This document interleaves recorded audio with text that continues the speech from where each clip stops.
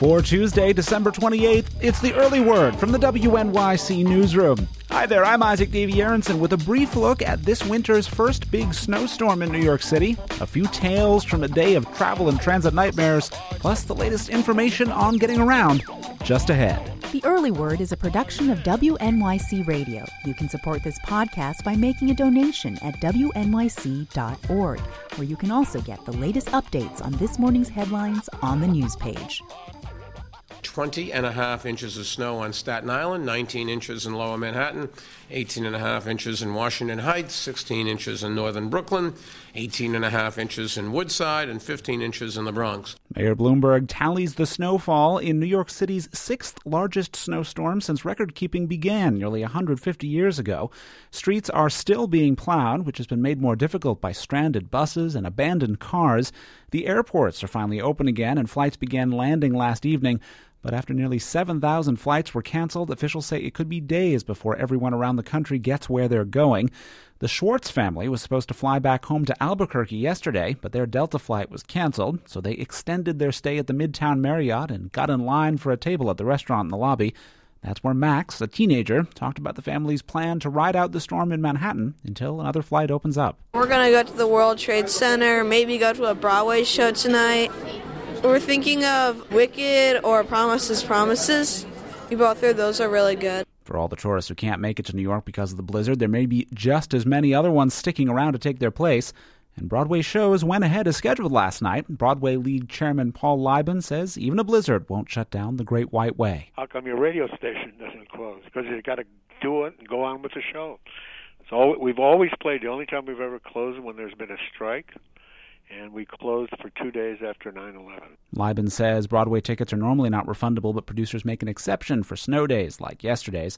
Shows tried to make up for losses by selling seats to locals looking for last-minute deals.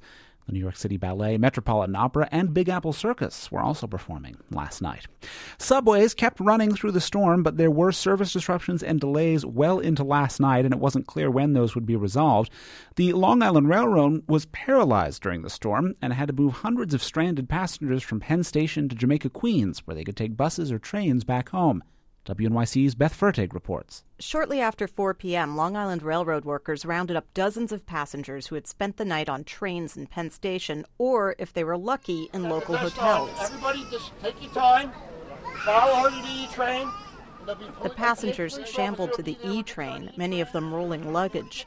Lorenzo Grant, who was trying to return to North Babylon, was relieved to be moving. Finally, I'm getting a chance to go home. I'm ready to go. Grant said he had no money for food and went to a local soup kitchen for dinner. Workers said about 1,000 people were moved to Huntington, Babylon, and Ronkonkoma when buses and trains were available, but a man and a woman who missed the latest departure said they wished the LIRR had done more to inform passengers because they had been calling and stopping by the station all day. For WNYC, I'm Beth Fertig. The LIRR was still almost entirely suspended as of late last night with no specific timetable for resuming service. Meanwhile, New Jersey Transit trains are running on an enhanced weekend schedule today. Its buses were set to resume just after midnight, but NJ Transit cautioned that service could be slow. Metro North trains are operating on a Saturday schedule today. But a snowy day like yesterday is great for one thing: sledding the slopes of city parks. The Parks Department provided free sleds and hot chocolate at 5 parks across the city. 12-year-old friends Allie and Eleanor flew down the hill on their sleds at Riverside Park in Manhattan.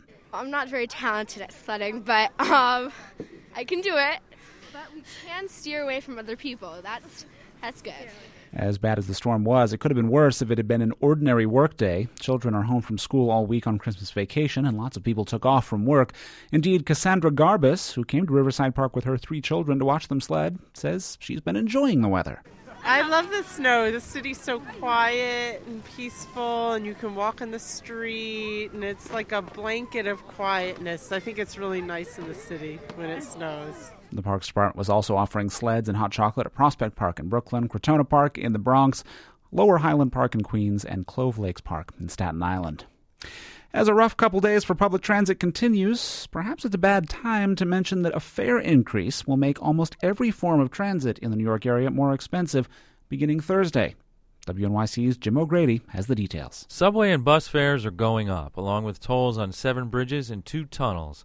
Prices will also rise on Long Island Railroad and Metro North trains. The base fare for subways and buses remains $2.25, but a monthly unlimited ride will jump from $89 to $104. 7-day unlimited rides on subways and buses increase from $27 to $29, and on express buses from $45 to $50. On Long Island Railroad, most tickets will increase by about 7 to 9%. Metro North fares will rise by up to 14%. Bonuses and discounts on many kinds of tickets will either shrink or disappear. New tolls take effect at 2 a.m. on December 30th. Most river crossings will cost $6.50 in cash or $4.80 with Easy Pass. For WNYC, I'm Jim O'Grady.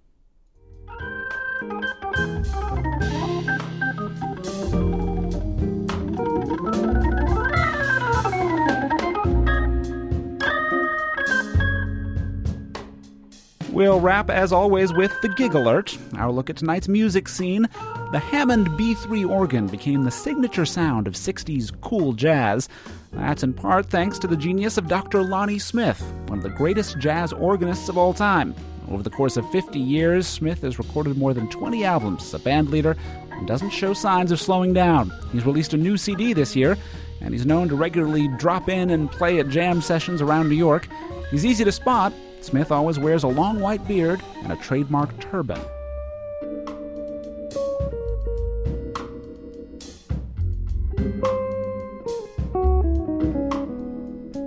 You can see Dr. Lonnie Smith tickle the keys of the Jazz Standard tonight through Sunday. To download this track, Spiral, for free, stop by our culture page. Just click Culture at WNYC.org. And you can learn more about everything you heard here, download more podcasts, and go in depth with our reporters on the news blog. That's all at our website, WNYC.org. You can hear us there 24 hours a day, as well as on the air at 93.9 FM and AM 820. From the WNYC Newsroom, I'm Isaac Davey Aronson. Have a great day, hopefully free of travel problems, and perhaps full of some snowy fun.